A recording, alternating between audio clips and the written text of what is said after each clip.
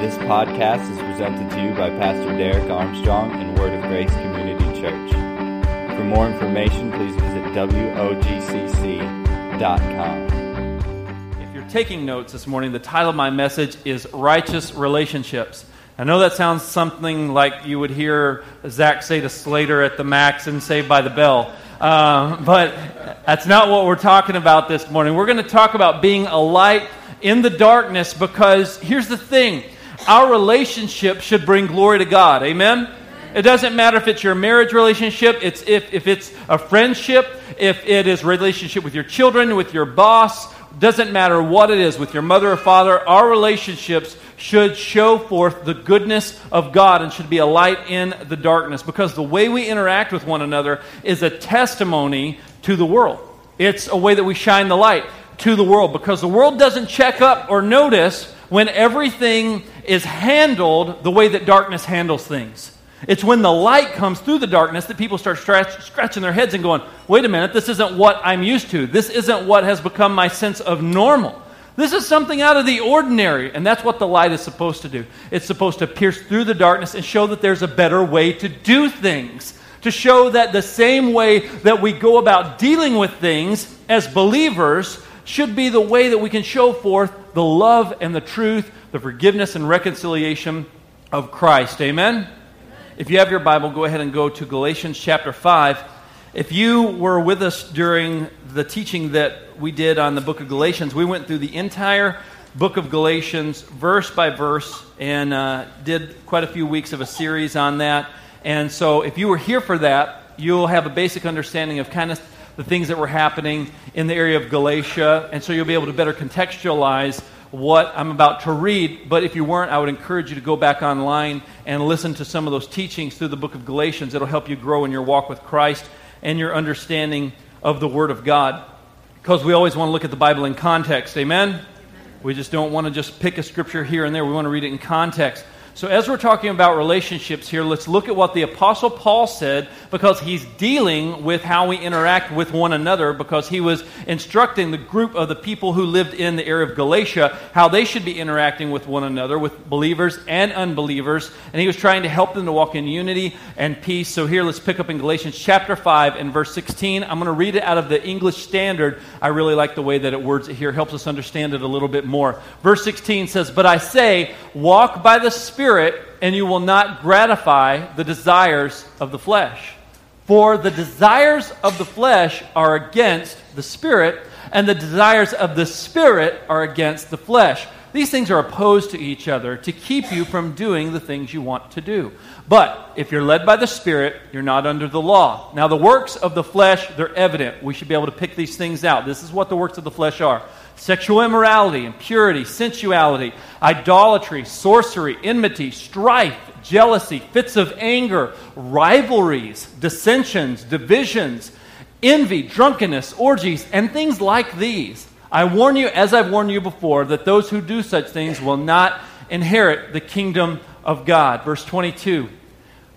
"But the fruit of the Spirit is love, joy, peace, patience, kindness, goodness, faithfulness, gentleness, self-control. Against things there is no such law. And those who belong to Christ Jesus have crucified the flesh with its passions and its desires. If we live by the Spirit, let us also keep in step with the Spirit. Let us not become conceited, provoking one another or envying one another." Here the Apostle Paul is trying to help us understand how we should interact with one another, how we should be preferring one another, not provoking one another, not becoming conceited, because when we're conceited, what happens? We think that we're right, we think we're the best, we think we're the answer, we think we have it all figured out, we're the smartest person in the room, and everyone else just needs to catch up. And we think that it's all about our way of thinking, and so we hope everyone else can just think like us. And when they don't think like us, then we get angry with them, or we get frustrated with them. That we begin to envy one another. We begin to be jealous towards one another and want what the other has, and we begin to covet those things when we focus on ourselves. But here the Apostle Paul says that's stuff that people who follow after their flesh do. Those who follow after the Spirit, there should be a different set of results coming out of their lives. Notice the Apostle Paul did not say that this is a checklist of things that you need to see. How good am I trying hard to produce these things in my life? Am I good at this one? I'm pretty good at this one, maybe not so much at this one. He didn't say this was a checklist to try to work harder to do better. He said it's fruit. Fruit is a result of something that was planted. Amen? So whatever was planted in your life, fruit is a natural result. The tree doesn't say, I'm going to try really hard to make some apples today. Apples, come on, let's go apples. Apples, apples, apples, let's go. No tree is trying to produce apples in its own strength. It is a natural result of that tree, of the life flowing through it, of it having the right nutrients, of it having the right amount of water and sunlight. Those things happen naturally. And here's the thing about the fruit. The fruit is not for the tree. You see, others benefit from the fruit of the Spirit that's produced in my life. It's the Spirit of God that's dwelling in me. The tree doesn't go, oh, this is a good apple, I'll take a bite. The fruit is not for the tree. The fruit is for others' benefit. And the fruit of the Spirit of God living on the inside of me that should be produced in my life is going to be for the benefit of loving other people, showing them the goodness of God, and being a light in the darkness. Amen? You see, it's not all about me. It's all about Him and His glory shining through me. We are vessels of His glory. That's why with every breath that we have been given, if our life is submitted to the Spirit of God and we're not walking after the flesh, then other people are going to be able to benefit from God in me. Other people are going to be able to benefit from God working on the inside of me. Because guess what? If we walk in the darkness, no one is benefiting from one another. Everybody's out for themselves. It's all about what can I get, what can I accumulate, how can I use you to try to get what I want. You see, people who follow after the Spirit of God have a different kind of fruit that they're producing. It's not conceited, it's not envious, it's not self-serving. No, it's serving others. The fruit of the Spirit of God living on the inside of me is for other people. And guess what it does? There's seeds in that fruit. And then other trees began to be planted. More life begins to spring up because of that fruit. People are nourished because of that fruit. It's the love of God and the truth of God at work in my heart and my life, and it begins to benefit others as a light in the darkness. Now, you remember a few weeks ago I taught how we are made up of 3 parts. Like the Bible said in Thessalonians in the 5th chapter and 23rd verse, he said that, may the God of peace sanctify you wholly, spirit, soul, and body. We know that God's Spirit dwells within us. That's the part that gets made new when we come to Christ. He puts His life, His nature on the inside of us, His Spirit. And then we're also made up of a soul. The Bible says, may the God of peace sanctify you wholly, spirit, soul, and the spirit and soul are contained in this body, right? Now that soul is made up of 3 different parts. We talked about this a few weeks ago. Our mind, our will, and our emotions. So the way I think about things, the way I feel towards things, and the things I desire to do is a part of that soulish realm. That's why in the book of Hebrews, the writer says that the Word of God is sharper than any two-edged sword. It divides between the soul and the spirit.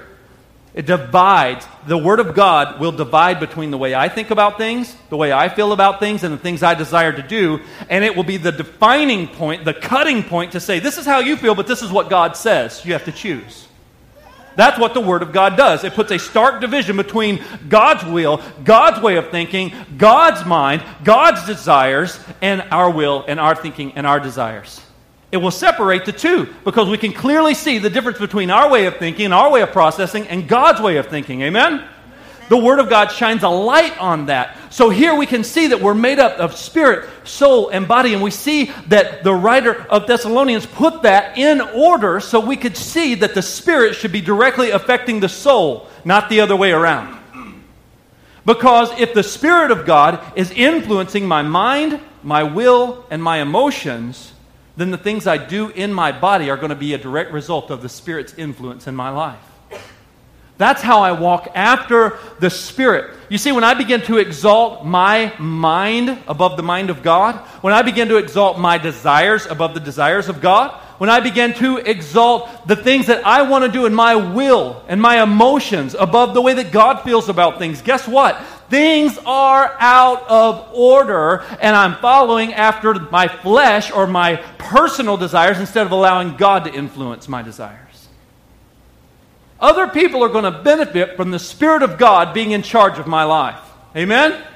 I'm going to benefit from me being in charge of my life, or so I think. Because oftentimes I think my ways are better than God's ways. That's why people can read something in the Bible or hear something in the Scripture, and then they say, oh, well, that's nice, but that's not for me. And they justify and excuse as if somehow you can create your own version of the Scripture that you want to believe and you want to choose, and it's just up to each individual to decide which parts of the Bible are for them. Folks, it's either all true or it's all a lie. Oh, I'm sorry, I must have made somebody uncomfortable. I'll say it again then. It's either all true or it's all a lie. I don't want to believe part of this thing. Amen? I'm going to believe all of it. So that means if God says it and it makes me uncomfortable, then guess what? Somebody needs to change. It's not going to be God. I need to submit my mind. I need to submit my will. I need to submit my emotions to the Spirit of God that is living on the inside of me, not the other way around, because God is not going to submit to our way of thinking. God is not going to submit to our reasoning. We can try to reason things away in our mind. And God says, I've already told you as plainly as I can and revealed myself to you. This is how I operate. This is my heart. This is my character. This is my nature. This is who I am. And it's either you're going to be in the driver's seat and you're going to think you're smarter than God, or you're going to submit and say, no, God, you're smarter than me. Your will is better than my will. Your desires for me are better than my desires for me, even though it may not feel like it at times. You ever been there before? God, I feel like that when I try to follow your word and I submit to your word, man, it feels like things just aren't working out the way I want them to. Well, guess what? I have to trust that what he said is true, even if I don't see the immediate results of it when I want to see it. That's called faith. It's me believing in what I can't see. It's me trusting that if he said it, that's going to settle it. And the timing of the event or the timing of the prayer being answered or whatever, that's up to him. I can't push him and make him do what I want him to do. All I can do is trust and rest in the fact that he said it. If you said that I needed to confess with my mouth and believe in my heart that Jesus is Lord, and if I do that I'm going to be saved and made right with God, then I need to trust that is what it takes for me to be right in his eyes, because we're justified by faith. Amen? And if that's what he said, then I need to trust he said that. Not my way of being saved, not my way of being righteous in the eyes of God, his way. Not the way I want things to go. My goodness, man, thank God we don't get things the way we want it. World would be a mess. People who live in the darkness are constantly chasing after their way. But Jesus prayed the perfect prayer. He said, let your kingdom come, let your will be done on earth, in my life, in your life, as it is where? In heaven. Let your kingdom come, your will be done on earth, as it is in heaven. You see, God is trying to get us to understand who he is. And if the Spirit is supposed to be directing my life, and the fruit of the Spirit of God is supposed to be a light in the darkness, then I need to fill myself up with more of him. I need to be completely saturated with who he is so it can affect and influence my mind, my will, and my emotions. Therefore, it will influence and affect and change the way I act and the way I react, the way I interact with other people, the way I navigate relationships. You see, God's Spirit, his nature is love. The Bible says God is love. Love is not something that he does, it's who he is. Amen? It's his very DNA. And when his nature or when love is influencing my life, it changes the way I think. It changes the things I want to do. It changes my emotions concerning everything in my life, especially relationships. But the fruit of the Spirit of God is only going to benefit my relationship if the Spirit of God is at work in my heart. The only way that this is going to work, the only way that we're going to benefit from this is if he is at work in our heart. We want God to work on other people's hearts. We think that other people need to be hearing this message. There are husbands who probably have sore ribs because their wives are giving them this number right here. Like, man, I hate coming to church because I got bruises all right here because my wife is just elbowing me all the time. You see, we always think it's for somebody else.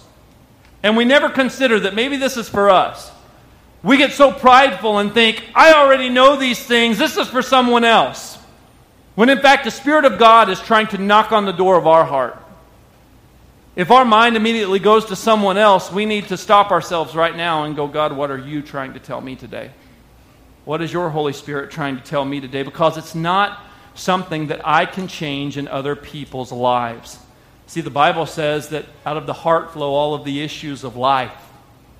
Out of the heart flow all of the issues of life. We get so busy trying to change behaviors because we think that if we change behaviors that we can change the heart. We work from the outside in. God has a different method. He goes straight for the heart and then the behaviors begin to change. A lot of times people try to use methods of manipulation in order to create the behaviors that they want. They try to manipulate their spouses. They try to manipulate people at work. They try to manipulate their children. They try to control behavior in order to get the responses that they want. And a lot of times when we are trying to put ourselves in that driver's seat, we will use harmful methods to try to get other people to do what we want them to do. We yell, because yelling works. We yell at our spouse, we yell at our children, because we think that yelling will produce the behavior that we want, because we want the behavior to change. So we think that if we get louder and louder, that's going to work. And all we do is just end up either shaming the person, making them feel angry and resentful towards us, or we end up making them afraid of us. And so children grow up feeling like they're not good enough, or they feel like they're going to show their parents otherwise, and they become resentful and bitter and angry towards them, or they become distant between them because someone's trying to use inappropriate methods to try to control behavior. We do the same thing in our marriage relationships. We will try to guilt the other person into doing what we want them to do. I'm going to out myself here for a minute and tell you one of the things I'm guilty of. And I know that no one else in the room does this, so I'm the only one, and this is for me, and I'm going to spend adequate time repenting. But we make lists and we compare. Well, this is what I do. You don't do what I do. Look at my list of importance and responsibilities, and you mean you can't do these few things? Are you kidding me? We begin to make ourselves feel like we're better than the other person. You know that the reason that oftentimes we won't serve one another is because we think we're better than the person we won't serve. The people in your life that you will not serve are the people you think that you're better than. Oh, snap.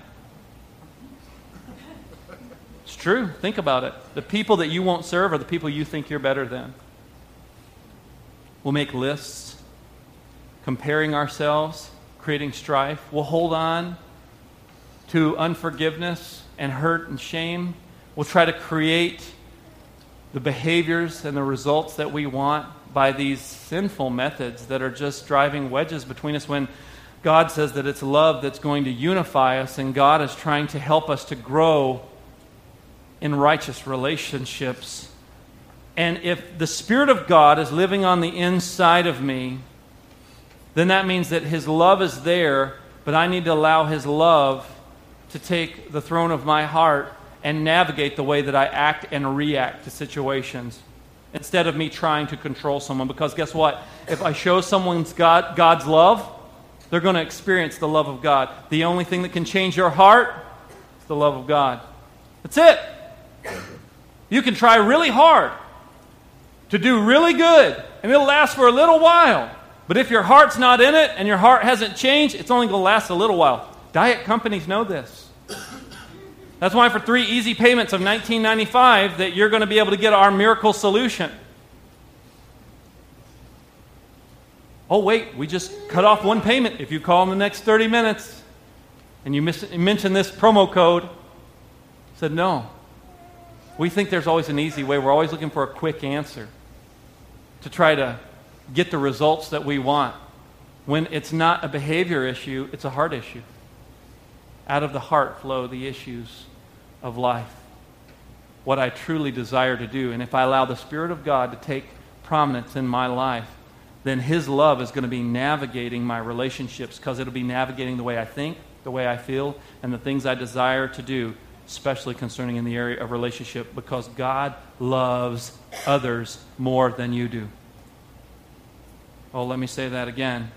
I said God loves others more than you do. God loves your wife more than you do. God loves your husband more than you do. God loves your mother or father more than you do. God loves your children more than you do. That just made somebody a little mad when I said that. But it's true. God loves your children more than you do. You know that? You want to know why? Because His love is perfect. Would you agree? Amen. Amen? I know the Packers lost in their preseason game, but it's okay, you guys, we can still talk. I mean, if we need to have a group hug after the service, it's cool. I mean, it's all good. It's going to get better. Jordy, we're praying for him. I mean, it's going to be okay. But here's the thing, guys. God loves other people more than you do because His love is perfect. And the thing that we need to understand about real love is that His love is different than our conditional love. Our love is often met with this condition of if. I'll keep giving you if. I'll keep doing for you if. I will serve you if. Everything has an if attached to it, but God's love doesn't have an if attached to it because it's an unconditional love. Now, in the New Testament, we know that the majority of that is written in Greek. And so a lot of words in Greek, there can be different Greek words, but we translate them into the same English word. And it's the same thing true with the word love. When you see the word love in the New Testament, it could mean a lot of different things depending on the context. So let's look at this word in the Greek, love, and let's see what that word means. The God kind of love is agape love. Maybe you've heard that word before. Have you heard that word before? Agape, anybody? A few of you have heard that word before. Agape love. That's God's love. The unconditional love. It means an altruistic exercise of the will. It's a choice of acceptance. In other words, He chooses to accept us. That is love. Now, phileo is another kind of love. It's a brotherly love or a feeling of friendship. That's where we get the English word for the city Philadelphia. We call Philadelphia the city of what? Brotherly love, right? Because that's what that word in the Greek means. Phileo is that brotherly love, like a friendship, like I love you, you're my friend. The storge love is a family affection, like I love my group of friends, or I love my family, or I love my church family. When you would use that context, it would mean that word there. And then the last use of the word love in the Greek is the word eros. You'll notice that sounds very similar to maybe the word that would be used like erotic, erotica, because that is a sexual or physical love, and that's what that means in the Greek. Now, I want you to look at these 4 different versions of the word love and notice something. Agape, or the God kind of love, the unconditional love of God, is an exercise of the will, not an exercise of how God feels. This is the only kind of love out of all 4 of those that has nothing to do with emotions. Agape love is not contingent upon how God feels, upon how you feel, upon how I feel. Now, if God is love and His Spirit, His very nature, His DNA is love, and the Spirit of God is living on the inside of me, then that means that I have the ability through God to love other people like God loves them. That I can choose to do what God would have me do in a situation that would be precarious. Maybe someone offends me, someone does me wrong, and I'm really upset about it. The world has a way of responding. Those who are in darkness has a way of responding. And when people respond the way the world responds, nobody checks up. Nobody's scratching their head. Nobody's wondering what's going on because it's expected. Somebody does you wrong, you go after them. We want to see this dude fail. We want to rejoice in somebody's suffering and say, see, I told you so. We want to point fingers and we want to gossip and we want to begin to create division and cause strife. The world does that. That's what darkness does. Nobody thinks that's weird. Nobody thinks that that's different because everyone's used to that type of response. But when agape love steps into the relationship and does something out of the ordinary that God would do, the world goes, "What was that?" The world's left scratching their heads, because they're not used to that kind of love. Because someone has done something selfless for someone who has offended them or caused them pain or caused them grief. All of a sudden the world's going, "Whoa, wait a minute." You see the light gets a little bit brighter. The light begins to pierce the darkness just a little bit more because someone is exercising the will of God through their life, allowing themselves to be a vessel, even though it may hurt, even though it's not easy, even though it may be difficult. We still choose to do what God would have us do because we're more interested in His glory than we are being right. Well, hello, somebody. When we're more interested in us being right than we are showing the glory of God, all of a sudden we've just made it all about us and not about Him. If the goal is for me to be proven right in the end, so everyone can see, "Oh, well, I guess he was right after all," then we're making it about us. And we're thinking of ourselves higher than we should when Jesus said we're called to serve. You know, it's not about me being right. It's about God being glorified. So how can God be glorified even in a situation where I may have been hurt, offended, wronged? Someone may be spreading lies, gossip, rumors. Someone may be trying to intentionally cause distress in my life or sabotage. God, I want your agape love to navigate the way I react and respond to people and situations. I want your agape love, the love that chooses unconditionally to do the right thing in that moment. And go, "God, what would you have me do? What would agape love do? What would God do in that?" Because my emotions, if I let my emotions run this show, right? We're going to be in trouble if we let our emotions run the show, aren't we? Because our emotions are messed up, man. Because they're driven by our flesh. That's why he said in Galatians chapter 5, "Walk not after the flesh, but walk after the Spirit." If you walk after the flesh, you're going to just keep feeding that monster, and it's going to keep getting more and more angry, more and more afraid, more and more bitter. Next thing you know, you're going to be rejoicing when somebody, when their life begins to crumble or when they begin to struggle with something. See, told you so! Surprised God hadn't got them with lightning earlier. Because I'm good and they're bad. And that's what we think. And we miss the whole point that without Jesus in our lives, we're hopeless. We miss the point that if we don't have Christ, nothing we could do could save us. And we all of a sudden begin to think we're better than someone else, and we miss the point of grace, and we think it's all about us. But to whom much is given, much is required. Amen? That means that if I'm to navigate relationships in a God-honoring way, I need to do it in a way that I realize I too am a recipient of grace. That reconciliation and restoration of someone who's fallen into sin should be the goal, not me being proven right in the end, but the glory going to God. Amen, somebody. Agape love's the only one that doesn't involve emotions because it's perfect. It's the one that allows the fruit of the Spirit to show through my life. Because when the love of God is overflowing from my spirit into my soul, then I act out of love in my body. Spirit, soul, body. Spirit, soul, body. The Spirit of God, a new life, a new DNA on the inside of me at work in my heart. So that means that I need to act above emotions to have righteous relationships. That means I need to act above my emotions to have righteous relationships. Amen, somebody?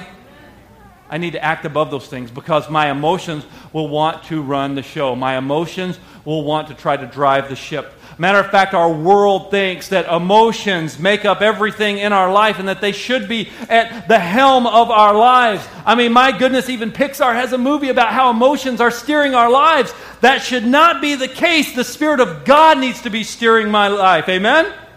not my emotions. Because guess what? Sometimes I wake up on the wrong side of the bed. How come nobody ever wakes up on the right side of the bed? Do we even know what side that is? No one says, oh, you're in a great mood today. Looks like you woke up on the right side of the bed. Nobody ever says that. They always say, looks like you woke up on the wrong side of the bed. I mean, I would assume the right side of the bed is the one that's closest for me to get off and get out of the bed. But I don't know, maybe the right side of the bed is the one that's more adventurous. It takes a little bit more time. Maybe you have to crawl over someone. I mean, maybe that's the right side of the bed. No one ever says they woke up on the right side of the bed. Everybody always says he woke up on the wrong side of the bed, right? That's what we always say. Man, we need to act above our emotions and not allow our emotions to dictate our day or allow our emotions to dictate how we treat one another. Because, man, sometimes I wake up and I'm a stinker. I am. I'm talking about me, your pastor. My wife will tell you sometimes my husband, he can be a jerk. I can. I have that ability. I'm not perfect. I'm far from it. Sometimes I wake up on the wrong side of the bed. But I have to make a decision. Am I going to allow the stresses of life, the circumstances and the situations of life dictate my emotions? Or am I going to allow the Spirit of God and the love of God to dictate and navigate how I treat other people? Because my wife does not deserve my bad day. Oh, I'm sorry. Let me say that again. Maybe some of you were not listening. Said my wife does not deserve the result of my bad day. Amen? She deserves agape love, unconditional love. Because you want to know how many days are going to go absolutely perfect and everything's going to go your way? Man, the kids are behaving perfectly. They're cleaning one another's rooms. It's fantastic. All their chores are done. The boss high-fived you and gave you a raise when you came in. Asked if you wanted to switch offices with him.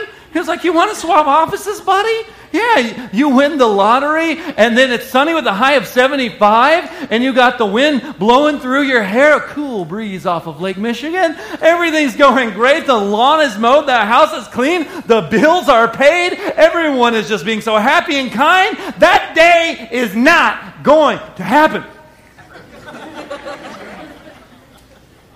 It's a fantasy. And if we think that that is the criteria for us to treat someone right, then we're wrong. Amen.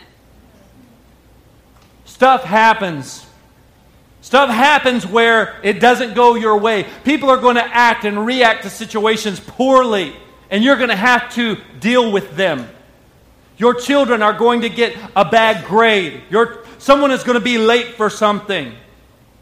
The coach may single out your child or may overlook them.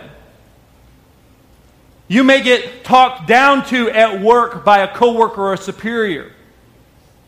What's going to happen when those things come about in your life? Are your emotions going to run the show? Because we as people of God who are called to be a light in the darkness, we're supposed to act above our emotions and allow the Spirit to lead us, not the flesh. Amen? Because your emotions do not give you an excuse for making wrong decisions. How many times have we allowed our emotions to try to excuse our wrong decisions? I spent too much money on that credit card I shouldn't have spent. I just needed something to pick me up and make me feel better. Oh, that'll do it, he sarcastically says. Oh, I didn't mean to yell at you. My emotions took over. I was just so angry and my emotions took control. Oh, I didn't mean to do this or do that. My emotions ran the show. For some reason, we think that if we were angry in that moment, that yelling is okay. For some reason, we think that if our emotions are dictating how we're feeling that day, that making bad decisions is okay. And it's not. The Spirit of God in us needs to be at the forefront of our lives. Amen? Because it's spirit, soul, and body. My mind needs to be renewed. My emotions need to be in check with the Word of God. My will needs to be not mine, but His. Amen? You see, to love like God loves, I need to remind myself of the gospel. I need to remind myself of the price that He paid for me. You remember the great theologian and reformer Martin Luther. He said that I need to remind myself of the gospel every day because I have a tendency to forget it every day. Because stuff happens, right? Stuff happens. It's tough. How am I going to respond? In that moment, I need to go, wait a minute. I need to remind myself of the fact that while I was yet a sinner, Christ died for me. Christ didn't wait till I was perfect and got all my stuff together, and I was just acting just like a perfect little saint. And then He said, okay, time to die for you because now you're worthy of it. No, He said, when you were at your worst, I chose to agape love you. When we're at our worst, we need to remind ourselves that He chose us. When we want to treat other people poorly or when other people treat us poorly, we need to remember that agape loved us first. Amen? Unconditional agape love chose us first. And if I remind myself of that and I remember the responsibility now that I am to be a conduit of the love of God, to be a representative of Christ, to be an ambassador for Christ, to be a light in the darkness, then it'll change the way that I navigate relationships. Now, that doesn't mean you just let people run over you. That doesn't mean that there aren't times where you have to set healthy boundaries. Because there are times in our lives where we need to make sure we set healthy boundaries. Because just because I forgive someone doesn't mean that I need to go be best friends with them. Hello, somebody. Just because I am releasing them from the wrong that they've caused me doesn't mean that we're just going to go be buddies and hold hands and skip through flowers and fields of daisies and all that good stuff, right? With bunnies and deer frolicking behind. That's not what that means.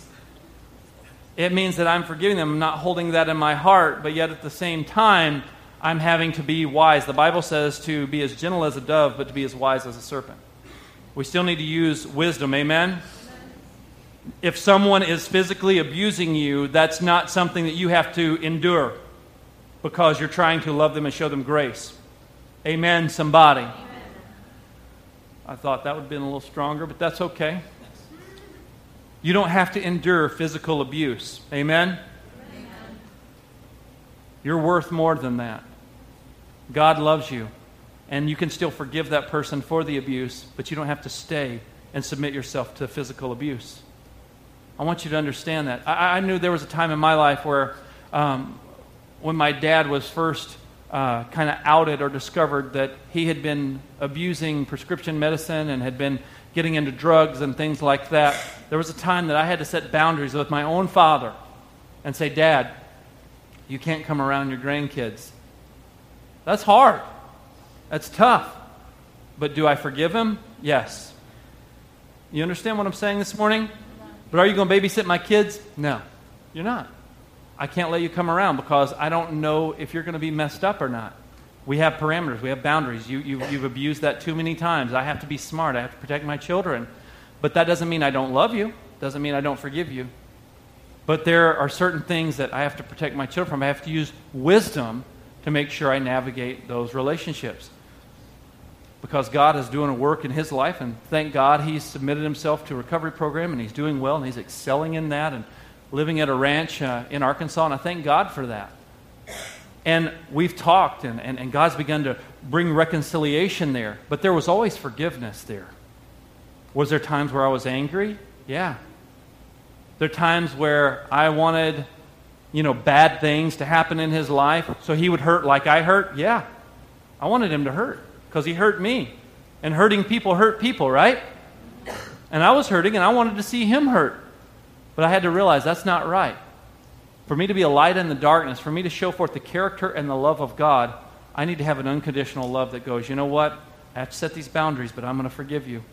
I'm going to love you right where you're at. And now God has begun to open the door to restore that relationship. And God can do that over periods of time. God can break down those things. But I'm not going to let hardness build up in my heart and navigate my life. Amen? We can't do that. Life is too short, and we're called to bring glory to God. And so we have to show forth that character and love of God. So to love like God loves, I need to remind myself of the gospel. I need to remind myself of the price that he paid for me. I need to fill myself every morning with a reminder of God's love. So whatever that means for you, I would encourage you every morning to somehow fill yourself with a reminder of God's love and ask God to allow that love to navigate your day. When you wake up, be the perfect time to do it before anything has had the opportunity to mess you up except that stupid alarm. Don't go check Facebook. Don't go check your emails. Don't go check your text messages. Don't check that voicemail as soon as you wake up, because that could be the thing that sets you off. I'm just trying to give you a little practical advice here. Before you do anything else, make sure that you do something in that morning to fill yourself up with that love of God and remind yourself of that love. It will better equip you and better prepare you to deal with those things in the world. Amen? Because then I'm going to react out of the fact that I just freshly reminded myself of God's love for me. And if I have a fresh reminder of His love for me, then if I get on Facebook after I've woken up and spent time with the Lord, or done whatever I needed to do, prayed, read, whatever I did to remind myself of the love of God, when I check Facebook and I see that, oh, so-and-so's at it again, you know who I'm talking about. Every one of you got a so-and-so on your Facebook. And you're like, oh, they're at it again. Oh, look at them. I'm going to send a private message to my friend. Did you see they're at it again? Who wants to start their morning off with that crap? It's the truth. Who wants to start their morning off like that? But people do it all the time. People do it all the time. And it ruins your day, and you give place to the devil, and you need to stop. If you're starting off your morning with negativity, if you're starting your morning off with a bunch of gossip, if you're starting your morning off with spreading strife and division, you are setting yourself up to be a puppet for the enemy. I'm telling you, folks, I just got my preach on, took my glasses off and everything. And I'm preaching better than y'all are amen, but that's okay. I don't preach for you to amen. I preach so you can get the truth in your heart. Start your morning off with God and reminding yourself of His love, because stuff is going to come your way instead of falling into that same old trap that's going to ruin your day, keep you depressed, keep you feeling sorry for yourself, keep you angry at that person. If you're on a hunt on social media for that person to say or do something stupid that you can share with your friends, you are wrong. Stop. Stop doing it, because you're hurting yourself and you're only doing what darkness does. You're feeding into the flesh instead of following the Spirit of God. The Spirit of God on the inside of me says, how can I walk in unconditional love? Not how can I stir up the same old junk and rekindle the fire of that anger this morning. Some people wake up mad. If that's you, isn't that old? Some people wake up worried because the first thing they want to check is the stock market when they wake up to know how their nest egg is doing. And then they see that China's going through something and they freak out and their day's shot. And then they're going to treat everybody else bad. Zig Ziglar says it like this: who kicked your cat? If you've ever heard Zig Ziglar speak, you'll know the story I'm talking about. He said somebody's kicking somebody else's cat, but who kicked your cat? Who ruined your day? What did you allow? You see, if I start my day off by feeding my spirit and allowing that love of God and that reminder of God's love to swell up in my heart, then things may come my way. Doesn't mean that it's not going to affect me, but the way I respond is differently than I would have. Because there is an enemy that is arrayed against us. An enemy that would love to see you fall. An enemy that would love to see you live the rest of your life in fear. An enemy that would love to see you live the rest of your life selfishly pleasing yourself, doing what you want to do, exalting your mind, will, and emotions above the word and the will of God. And God says, listen, we need to act above our emotions. We need to act above the way we think, the way we feel about things, and say, God, help me to start my day off in a way that's going to honor you and glorify you. You might have to fight for that time. You might have to set your alarm a little earlier than normal. You might have to go and get away. You might have to put the phone down instead of jump on it first thing in the morning because you're curious to what so-and-so is doing. But righteous relationships are going to be a light in the darkness because it's the love of God in action, and I need to fill myself with that love every morning if that love's going to be in action throughout my life. Amen?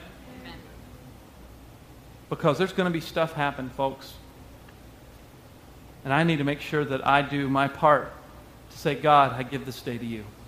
Help me to walk in love. Help me to walk in forgiveness. Lord, remind me of how much you've forgiven me. Because, man, when I get reminded of what God's done for me, it overwhelms me, and it makes me want to do the same for others. Because it's His Spirit in my life that's navigating how I think. It's His Spirit in my life navigating how I feel. His Spirit in my life navigating what I desire. Because it's His love that's in charge. Amen? Jesus prayed the perfect prayer. He said, let your kingdom come, your will be done on earth as it is in heaven. What else did that prayer consist of? Forgive me of my trespasses, as I forgive those who trespass against me. I think there's a reason that's in that prayer. Amen? Because that's how He wants us to live our lives. Reminding ourselves of, yeah, I want forgiveness, but I need to remember, wow, I need to forgive those who have trespassed against me because you've forgiven me much. Yeah, but you don't understand, Pastor, what that person did to me. You don't understand how deep the wound was. Jesus does. And Jesus knows that your sin, rebellion, and rejection was no worse or no greater. We want to classify it as humans because it makes us feel better about ourselves. God says, it's all rejection and rebellion to me. And I paid for all of it by sending my son Jesus to die on the cross for you. Now, will you accept that love and extend that love to other people? I want to read you one more passage of Scripture, and then we'll be done this morning. I hope this has helped you today, challenged you. 1 Corinthians chapter 13, the Apostle Paul writing to the church in Corinth, and he's talking to them about gifts of the Holy Spirit in verses 12, 13, and 14. But 13 is most notably called the love chapter. But in the proper context, which is very important for us to understand, the church in Corinth was very zealous for spiritual gifts. It was a church of people that was trying to out-spiritual one another, okay? I know churches like that don't exist today, but I know Christians certainly don't do that. But the church of Corinth was who could pray the loudest, who could be the most spiritual, who could pray in tongues the loudest, who could do the most, who could have the best word from God. Everybody's just trampling over one another with their spiritual gifts. And Paul says, listen, I know you're zealous for spiritual gifts. That's a good thing. He said, I'm not against that. He said, I want you to be zealous for those things. He said, but you need to remember what the core of that is. And then Paul goes on in 14 to talk about how they should do these things decently and in order. But in between 12 and 14, he interjects the core or the basis or the reason or the motive for exercising spiritual gifts. And he said it's got to be love.